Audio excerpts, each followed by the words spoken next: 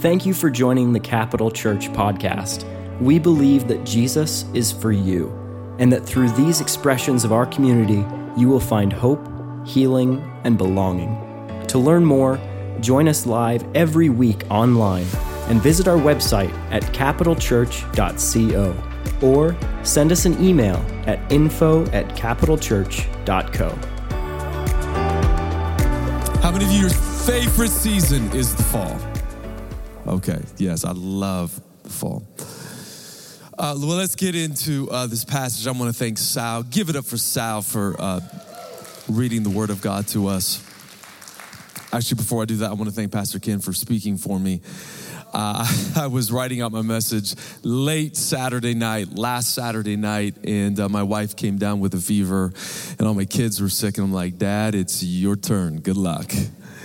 And but he is our founding pastor, and he's amazing. Isn't he amazing? Lord have mercy. Thank you, Father. Well, when it comes to this story, I think outside maybe Jesus eating on the shores of Galilee, eating breakfast, that is. How many of you enjoy breakfast? So I think one of my favorite stories is Jesus eating breakfast with his disciples on the shores of Galilee. I love that story because it reminds me that this world of space and time and our continuum of just stuff and reality and breakfast and eggs and bacon, all the good things that we enjoy. Apparently all of you are vegans here this morning.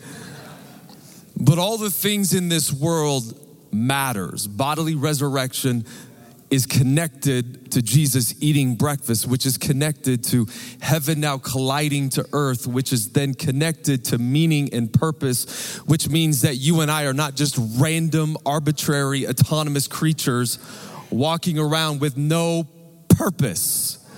You are not a tragic mistake. You're not a cosmic accident. And that's what I love about the story, the bodily resurrection. I preach on this all the time, but I love that story. And perhaps, Jesus calming the Mediterranean storm might be one of my favorite stories as well. Like that storm was a 2-year-old throwing a fit. I wish I had that ability of Jesus to calm my family down. So those are some of my favorite stories. But outside of those stories, I think this story of Jesus cleansing the temple might be one of my favorites. In fact, if you're to look at all 4 Gospels, we'll call it fancy talk, the canonical Gospels, Matthew, Mark, Luke, and John, I think they all agree that this story of Jesus cleansing the temple is extraordinarily important to understanding Jesus, who he is, and what is he doing. As Tyler Staton points out, this story is in all 4 Gospels. It's one of only 5 stories that are included in all 4 Gospel biographies, which are placed in the last 24 hours of Jesus' life. Meaning, this story of Jesus cleansing the temple is not an arbitrary event. It actually gives us an inside look into the kingdom of God. It shows us the very heart of God's dream for creation itself. But for me, the most remarkable aspect of this story is how Jesus violates, everyone say violates the rules of sacred space. If you don't know anything about the temple is a little cosmos, or a miniature representation of the cosmos. It's where it represents where heaven and earth get all entangled together. It's where God meets with his people. And this is key for really my whole thesis of this message. The temple is sacred space, and Jesus, as he cleanses it, violates every rule of this thin place, this sacred place. First, we can't forget, or we should forget, let me say it this way. When we're reading this story, we have to forget about Jesus being meek and mild. Like Jesus is like that perfect hair guy, bougie, little bougie. Come on, like some gentle, like silhouetted Christ figure with a nice tan, who has adopted paganism and really just wants you to believe in yourself. Let's give all that stuff, that nonsense up, right? That's what New Yorkers believe in Jesus. I'm kidding. Is Jesus just a nice, perfect hair guy, bougie, right? Just really gentle. He is gentle, I believe that. Did he adopt a pagan diet? Maybe, I don't know. But we got to forget about Jesus being meek and mild, because this story shows us that Jesus stages a demonstration explosive with anger. I mean, he throws out the bankers and the economists. He turns over, and when you read stories in the Bible, you got to use your holy imagination. You got to put yourself in the situation of whatever story you're reading. Jesus is throwing and flipping tables over. You got to imagine money and coins lay everywhere. There's controlled chaos as Jesus challenges the temple guardians over the misuse of the temple cultists. What is going on? Has anyone ever witnessed a fight in real life? A few of you, some of you, I see it in your eyes. You want me to ask the question, have you been in a fight? Has your pastor been in a fight? Yeah, I've been in a couple fights. I can handle. I work out, right? It's funny, I was talking to a buddy of mine, and make a long story short, we got done golfing, and we had a professional boxer friend with us, and we went to a restaurant, and we had some distant acquaintances that came in after us. They were sitting at a table, and then they lost it. And they just started fighting, and they lost their minds, and they're hitting each other's blood everywhere. I'm looking over to my professional boxer friend. He's just eating chicken wings. He doesn't even care. But what's interesting about fighting, I'm like, hey, Cleveland, can you do something about this? Use that left, and let's, because they actually, and I'm not joking, one person actually flew across our table, and he's not doing anything. And I'm like, Cleveland, can you do something, right? It's funny, when we witness a fight, many of us, not me, because I'm a fighter. It's psychologically, I love messing with you. It's psychologically stunning. Like if you see another human hurt another human, your first visceral reaction should be a sense of disgust, right? So I think this is controlled chaos. Money's all over the place. People are being thrown out of the temple, which is sacred space. Jesus is violating all the rules. And he's challenging the temple guardians, the guardians of this cosmos or the galaxy, whatever you want to say, however you want to say it. He's challenging them over the misuse of the temple. Let me say this really quick about anger. I think there's an appropriate time to get angry. Ephesians tells us, be angry and do not sin. Here, let me say this really quick, just as a qualifier. Jesus is not some proto-Marxist who wants to burn society down. Nor is he a hardline hawk revolutionary or nationalist that wants to withdraw from society because of their rage over everything. See, Jesus defies every category that we want to put on him. Can I get an amen to that? But Jesus is angry. He's righteously angry. And anger is different than contempt. Anger is self-limiting, right? Ephesians tells us that don't let the sun go down on your wrath. So what's wrath, what's contempt? Contempt is treating someone less than human. Contempt works with accusation, slander, libel, right? Anger is an offshoot of God's love. Anger is saying that there are things that are not, or are things that are that should not be. That's right. And out of love, you give expression to things that are that should not be, and we call that anger. I think that's what Jesus is doing here. Let me just say this really quick as your pastor. I think we should be angry about what's happening to our world right now. We shouldn't be losing our minds. Like, let's stockpile our guns. let's get angry at the world, right? No, I don't think that's an appropriate response. If you like guns, I'm not saying anything against or for guns. I'm just not a gun guy. But the point that I want to make is that anger, we should be righteously angry over what's happening to our country and to the nations of the world. Yeah? No? Yes. Okay, I think it's important for me to say this, but the political machinery in D.C. is broken, and we should be angry over it. Oh no, he's talking politics in church. No, I'm not siding with any side. I'm just saying left, right, up, down. The political machinery in Washington, D.C. is broken. I'm giving you a biblical perspective. Not only that, our education system is broken. I could go down the line of things that are broken in our nation. So I think there are some things that we should get angry about.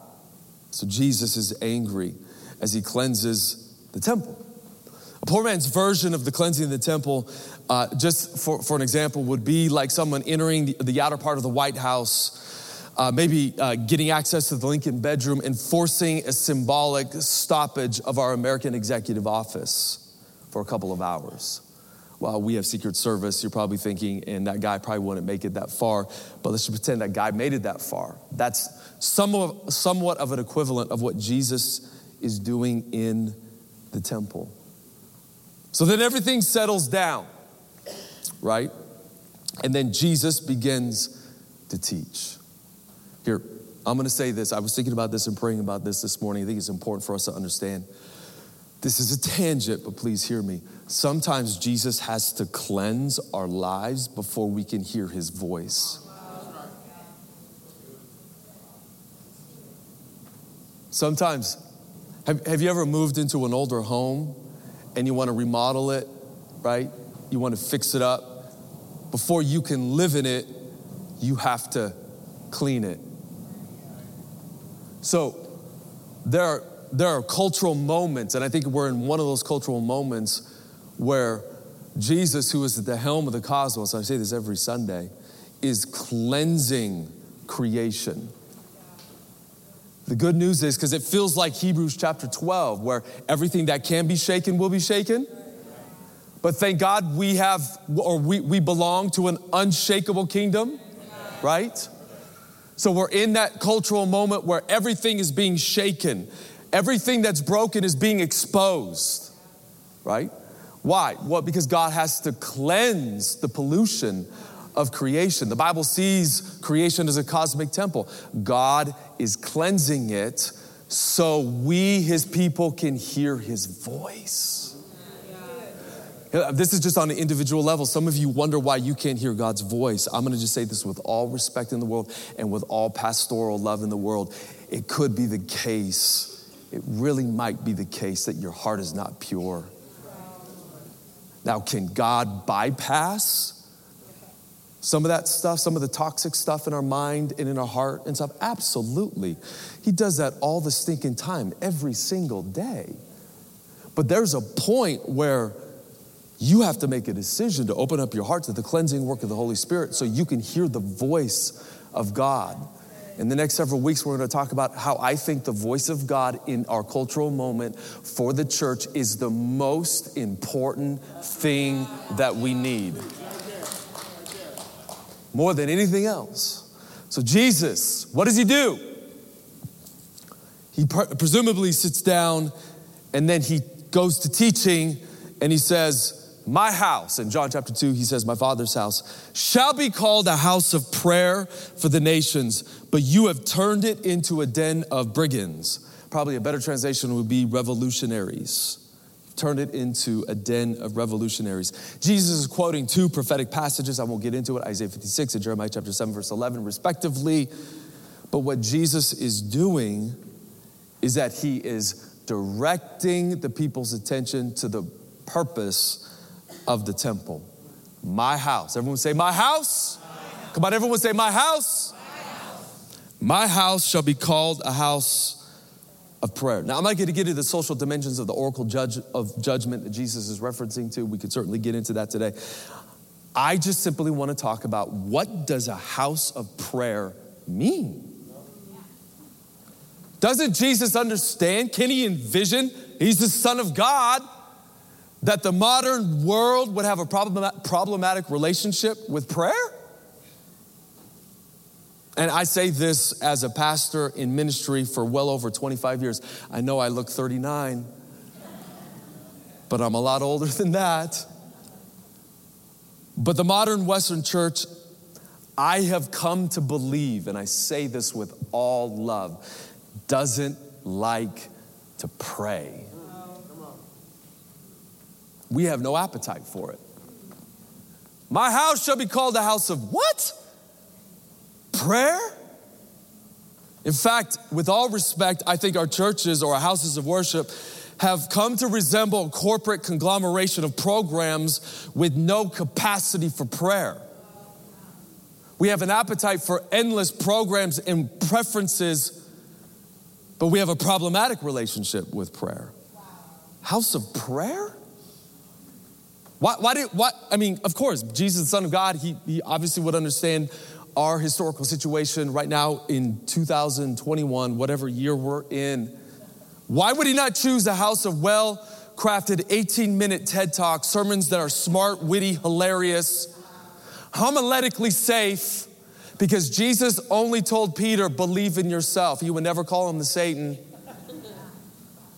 These messages would have to be certainly emotive. They would certainly have to lack in depth. And these 18-minute TED Talk-like sermons or messages would have to lead every individual into a state of therapeutic effervescence. Why aren't our house of prayer or our houses of prayer like that? Or why wouldn't Jesus emphasize that? Right? Or what about a house of beautifully crafted worship sets with lasers? I don't know. Or choreographed dances that get us going, right? Or some self-help, whatever, guru. Self-help guru, guys, it's 7 kids. They mess with your brain. A self-help guru comes up and then just gets us going and plants us right in the middle of heaven every single Sunday. Why doesn't Jesus say that about the temple? He doesn't say any of that. He says, my house shall be called a house of prayer for the nations. Let me say this. We don't have an appetite for prayer, though. We have an appetite for sermons that are brilliant but have no power. For example, and I'm talking to my guild, all my pastor friends, and this includes me. There was one pastor that came from overseas. I read this about a decade ago, and he came to America, and someone asked him a question. I can't remember the topic, but this is what he said. Like, if I need help organizing big programs, you know who I'll go to? I'll go to the American pastor. Wow. However, if I need a miracle, I will go somewhere else.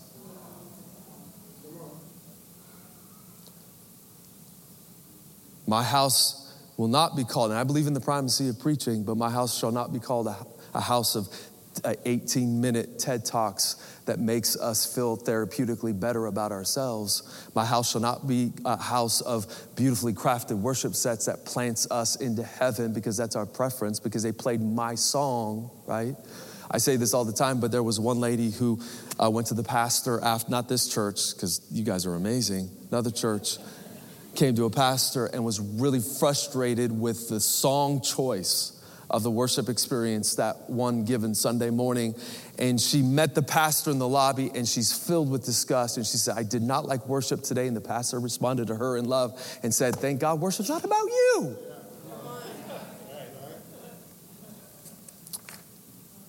Why prayer?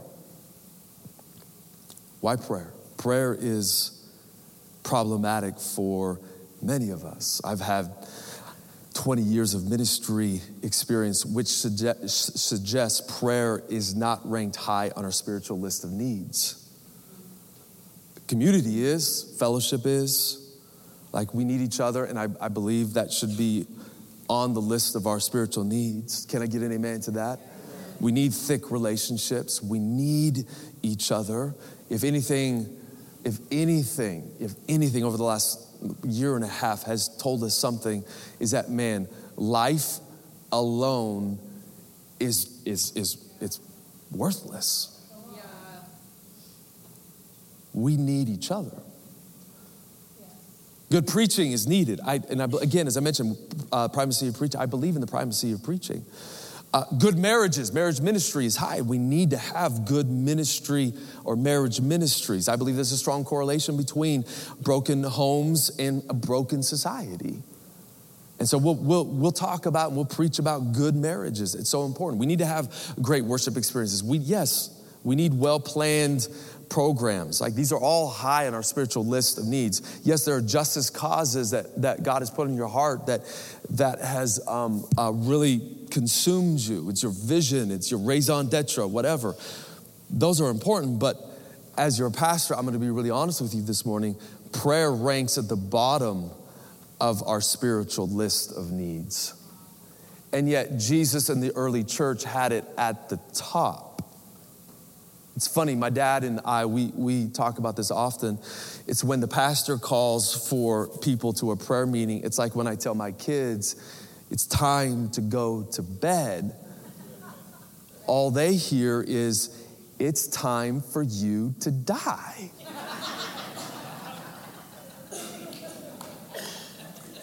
We're gonna go hang out, man. I'll get a ton of people.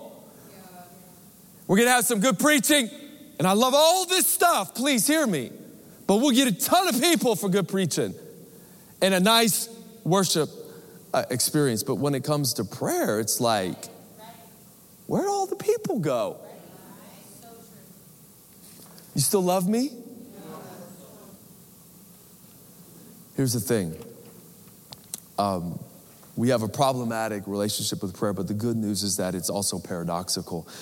Because we are all designed by God to pray. Yeah. It seems self-evident that humans are hardwired for prayer. Right. As one person, and I'm going to quote him, said, human life is made up of unending chorus of human longing, of sighs and cries and chiming bells and mutterings in the maternity wards, celestial oratorios and scribbled graffiti. What he means is prayer is our native language. In fact, our English word prayer derives from the Latin precarious. We pray because life is filled with trouble. We pray because life is filled with crisis. We pray because life is filled with also beauty and hope and meaning. But we pray because it seems like we are hardwired for prayer. We pray when we go to McDonald's and we ask God to keep us safe. This is a common prayer trope, but when we go shopping every now and then, we ask God for a good parking spot, right? Again, I just hit puberty apparently, so. We sigh and we pray whenever we see an ambulance, at least I do, weaving in and out of traffic because it reminds us of our fragility of life. Some of you might be here this morning and you're like, I don't believe in this hypothetical deity called God. Krist, I'm an atheist and hey, that's fine. And man, I love that. I love you, respect you. But I just want to make an argument that you are a prayer. Yeah. We pray. In fact, someone who claimed to be an atheist in her 20s had a baby. And one night as she was looking at her baby sleeping, something came over her, a sense of wonder and gratitude. Overwhelmed, she whispered in the dark, "Thank you." She soon became a Christian and has followed Jesus over the last 30 years.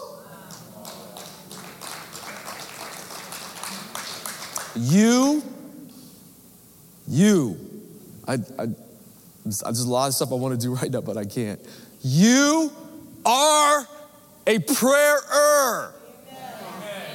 Or if you want me to go old school on you, you are a prayer warrior. Guys, I am not even here this morning.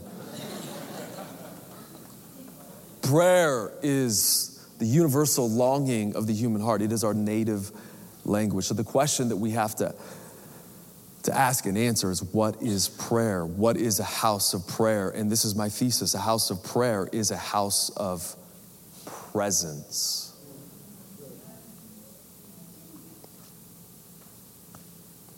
I think more than programs, as essential as programs are, more essential is the presence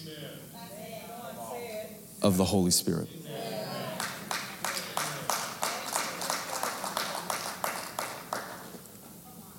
So how do we even grasp a house of prayer for all the nations? Is that just an activity that we do? Does that mean we have to bear insufferably long services of prayer, 5 hours long? Does that mean that's an invitation to get weird like Krist? And I'm talking to church folk, right? Because a lot of us have just church baggage when it comes to prayer and understanding of a house of prayer. I just want to clear the weeds this morning and give us a perspective of what is a house of prayer. And we come to Exodus chapter 40, verse 34.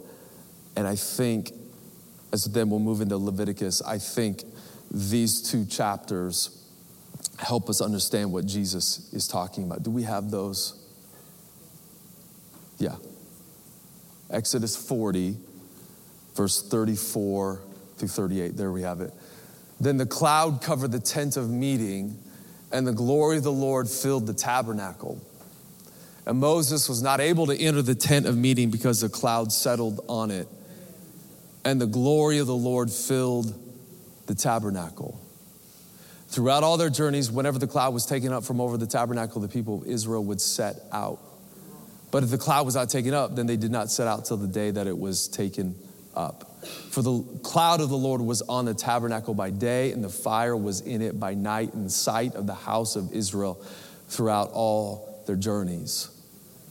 But it says, I think I might have missed it, but it says that Moses could not enter. It seems like, follow me. Can I just do a little bit of teaching? I know I'm kind of just teaching this morning. Can I just do a little teaching? I have 4 people. I need more affirmation. Okay. Moses, it suggests in Exodus chapter 40, Moses is outside the tabernacle.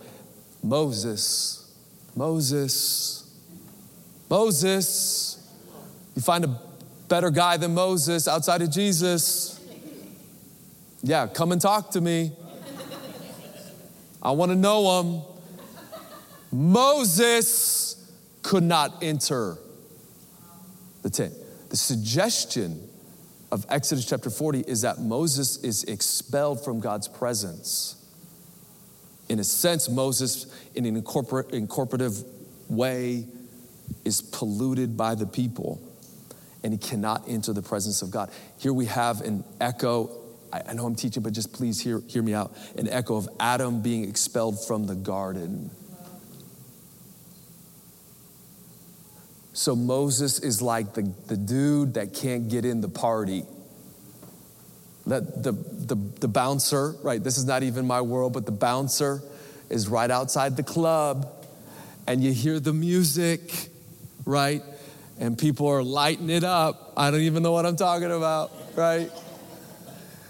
And then you get up, and the bouncer says, "No, you ain't getting in," right? Moses cannot get in. This is equivalent to that. Moses cannot get in to the presence of God. So we have this crisis. Then we come to Leviticus chapter 1. I want to read this to you, just 2 verses. It says, "Then the Lord called Moses and spoke to him from the tent of meeting, saying," verse 2, "Speak to the people of Israel and say to them, when any one of you brings an offering to the Lord, you shall bring your offering of livestock from the herd or from the flock." There's a lot that's in there that I can't get in today. You won't allow me to speak for 4 hours, okay? You only give me 35. I don't know what's wrong with you. I go 55 anyways, just to spite you. But this, remember, at the end of Exodus 40, Moses can't enter. Leviticus chapter 1, God calls Moses from inside the tabernacle and gives him instructions about the offerings. The term offering is built from a Hebrew root word, which means to draw near. All of this is to say the central tragic event of biblical history is the expulsion of humans from the garden and the presence of God.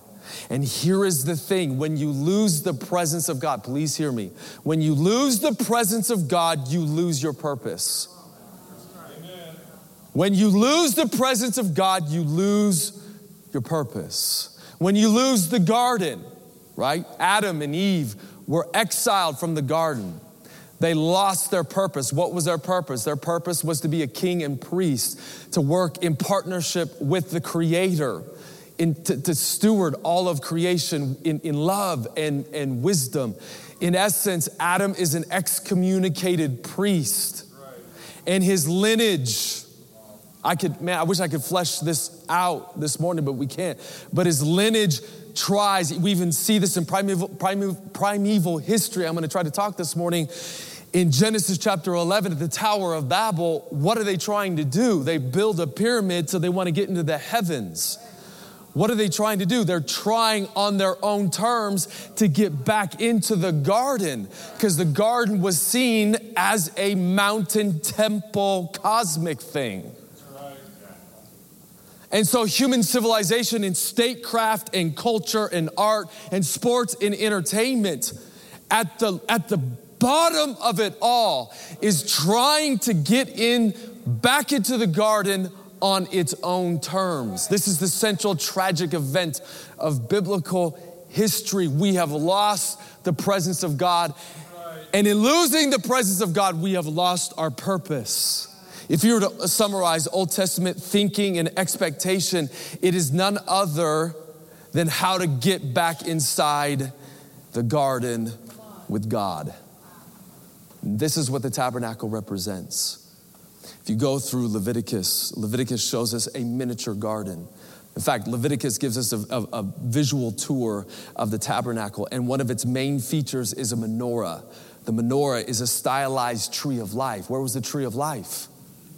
In the garden. We have cherubim in the sanctum, in the inner place. I never thought I would be teaching on the tabernacle, but I am this morning, Pastor Ken.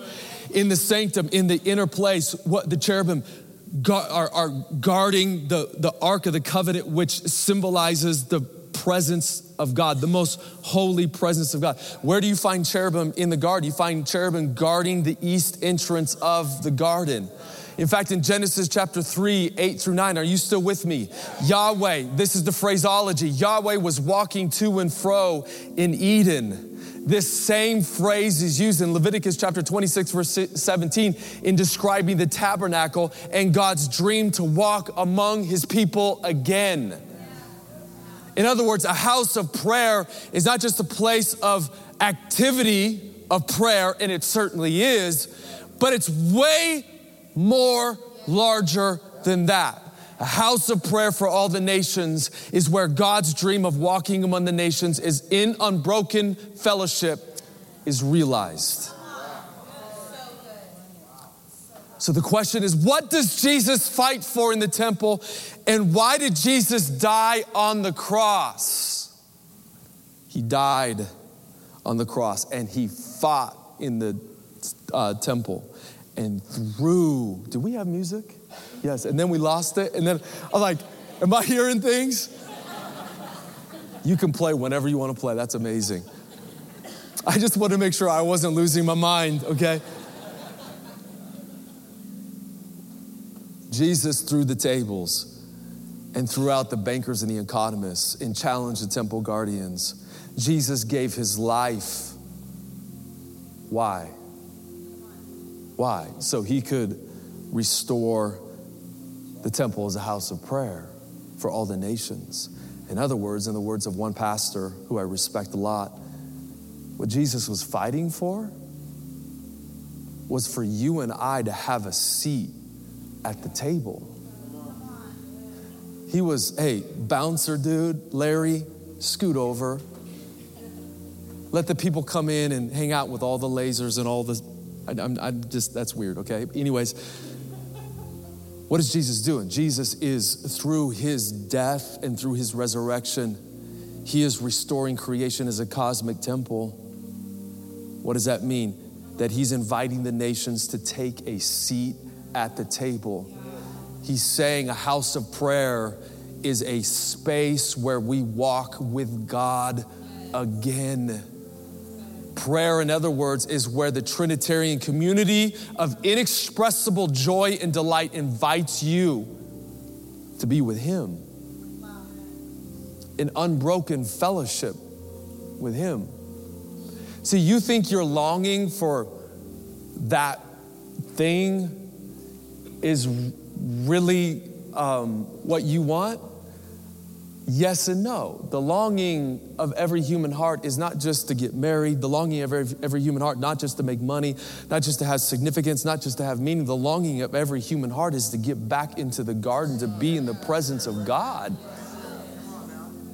That's the ultimate longing that drives all these other little longings that we have. And you will quickly find out when you get married, your spouse is not perfect. And they ain't the garden of God. Even the best marriages, right, have problems. And if you build a marriage on just communication and practical tools alone, you will never have a marriage that God has designed for you. Your life, your marriage, your family, raising your family, your career, the thing that God has called you to depends absolutely on the presence of God in your life. It depends absolutely on you taking a seat at the table of the Trinitarian community of self-giving love, of delight and joy that you can't even imagine. Could you imagine right now the Trinitarian community? Don't imagine, because it's the truth, right? Not to pit truth and imagination against each other. They're closer. They work together more than we realize. The point that I want to make is that the Trinitarian community of self-giving love is inviting everyone in this room through Jesus and his work on the cross to take a seat at the table and could you imagine that? Psalm 23, right? In the presence of my enemies, he has built out a table for me. Man, I was hoping that I would get a lot more amens this morning. Prayer first is not an activity, rather it is the architect of time, prioritizing time through his Son to be in an unbroken fellowship with you. God the Father, Jesus the Son, God the Holy Spirit want to have an interactive conversation with you. To be a house of prayer is to be a house of presence. To be a house of prayer is to be a house of presence. Not just good programs, not just good preaching, not just like good guitaring, right? It's not even a word, I'm making stuff up. Not just like good fellowship, right? Good barbecue and the pastor incessantly talking about the Dallas Cowboys, right? No, my house should be called a house of the presence of God. I just know one thing. We're not going to out-program the world.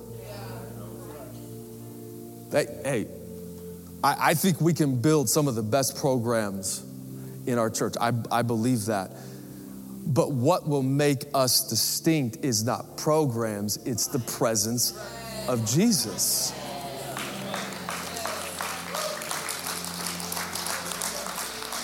You see, a generation, this is my soapbox, guys. We are living in a generation that is tired of the word excellence. And so we just kind of assume, okay, in order for people to get saved, we got to do everything with excellence. And I believe in the word excellence. But I believe a generation is so tired of the familiar. We live in the United States of America, unrivaled. The United States of America is unrivaled in human civilization for its wealth and excellence. And what has it got us? We're living in a generation that wants more than excellence.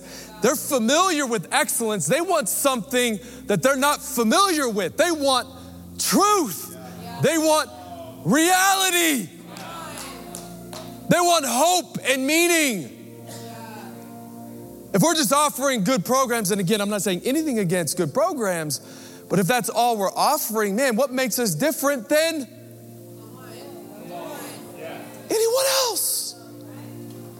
In fact, Moses said, God, we need your tabernacling presence, which represents the garden of God and God walking among his people. Moses said, and if you don't go in front of us, I don't care. I don't care. I don't care. Just take me. If you don't go with us, your presence is not with us, I'm done. Because it's your presence that gives us purpose. It's your presence that brings meaning and shapes meaning in us and gives us a sense of what we're supposed to do. It is the presence of God that illuminates our darkness when we have no idea what we're supposed to do, or we have a big decision that we have to make. It is the presence of God that illuminates our thinking and our mind and helps us to see the light in a dark world. Come on, somebody. It is the presence of God when we've been given a bad diagnosis that equips us with the strength and the ability to handle it, to handle suffering. If you don't have the presence of God, you cannot handle suffering. If you don't have the presence of God, you cannot handle trials. If you don't have the presence of God, you cannot handle the season that we're in. What the church needs is not just better messages, and I think that's great.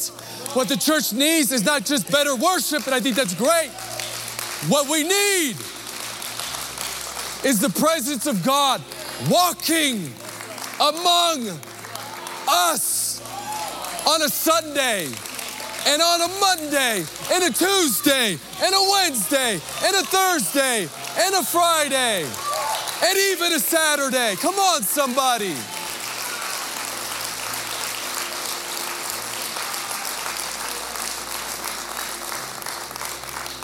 I'm dissatisfied with old church. The church before the pandemic, I'm gonna just say this as I close, is dead. It's dead. Us just trying to, and we're gonna be, I'm so relational, guys. I don't think I'm weird. You might think I'm weird, but I'm not. I'm a normal guy, but the days of trying to simply reduce the gospel to like relevance, it's over. Hey, check me out. Like I'm wearing the same sneakers as you. Jesus is cool. Accept him. Please, those days are over. Those days are over. People, man, people. I can feel it in the streets. People want reality. People want a story bigger than themselves. They want to go beyond. Why do we have all these programs on TV and movies? They're all like about getting beyond like our just humdrum life. It's because it's the longing of our cultural moment. We want something more. Church, Jesus is the answer to that. But if we don't have an appetite for this,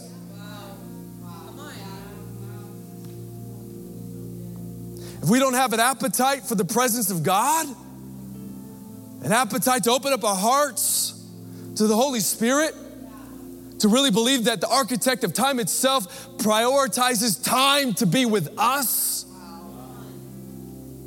man, then the church will have no power to reach those who God's called to reach.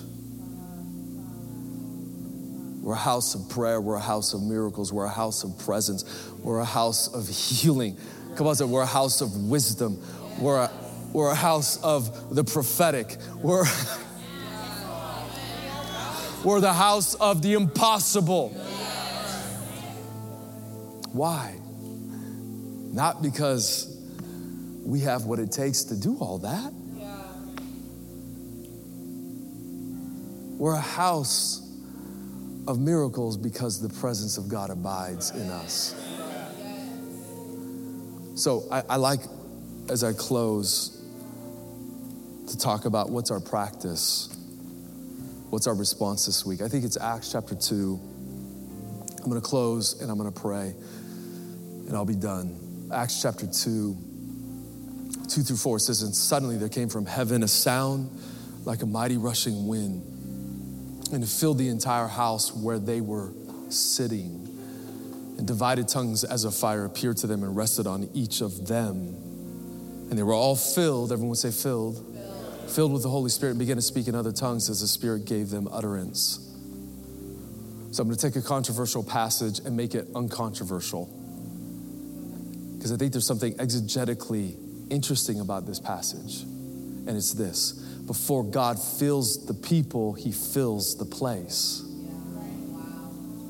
Before God fills the people, he fills the place.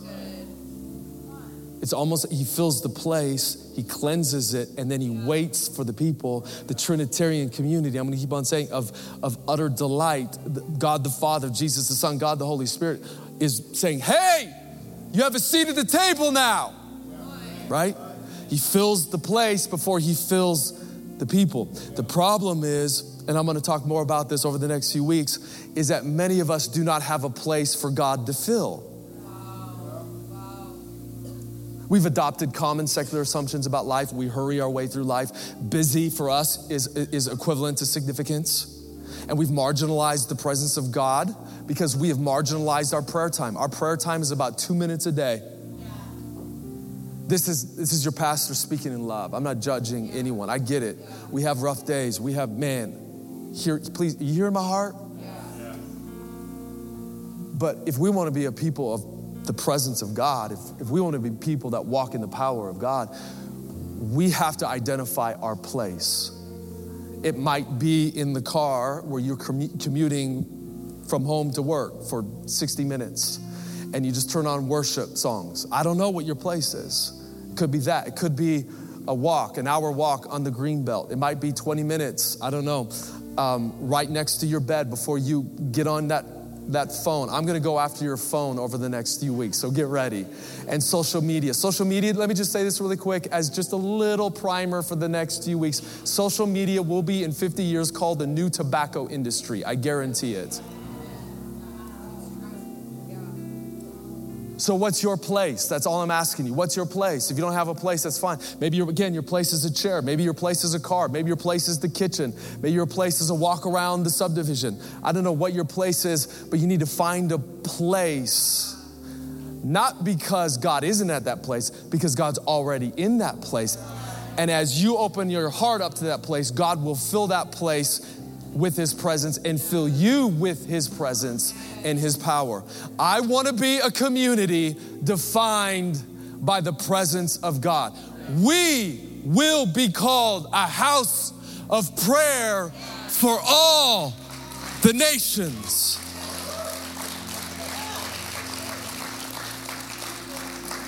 Bow your heads, close your eyes. Father, I thank you. I thank you for your presence.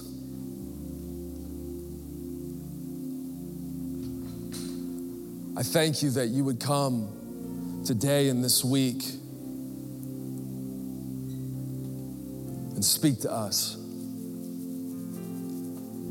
More than anything, we need that interactive conversation with the presence of Jesus. More than anything, we need the words of Jesus when he said, man shall not live by bread alone, but by every word that proceeds from your mouth. And I just thank you, Father, that today you would come and fill this place with your love, your healing, your miracles, your life. There are people in here today that are confused. Lift off that confusion right now in Jesus' name. There's some people here today that you have no sense of purpose. It's almost, I see you almost like going around in circles. Kind of going around in circles and you're not quite sure what life is about. Right now, I see God opening your heart and your mind and showing you what he's called you to do. Thank you, Jesus. Father, I also pray right now for miracles. As Shane prayed earlier, I thank you. This is a house of prayer, which means this is a house of your presence, which means this is a house of miracles. And I thank you, as Ellen gave me a scripture this morning, which I've been meditating on all week, is with God, all things are possible. And there's some people here today that you have an impossible situation. And I declare over your impossible situation that with God, all things are possible. And if you need a miracle right now, could you just lift up your hand really quick? I want to pray for you. Okay, thank you. Okay, put your hands down. Father, I thank you for that miracle. Lord, miracles are not like, you're not a cosmic vending machine. We're not trying to manipulate outcomes. We're not like, this is my miracle. No, we just know that you are a good, faithful Father who wants to bless your kids, your sons and daughters with good things. And so, Father, we thank you for miracle after miracle after miracle to take place in our lives this week in Jesus' mighty name. Okay, let's just wait now can we do this just for 30 seconds? Is this okay? Keep your eyes closed. Take your hand, put it on your heart. Thank you for joining us today. If you would like to give towards this ministry, learn more about our church and events, or are in need of prayer, please visit capitalchurch.co.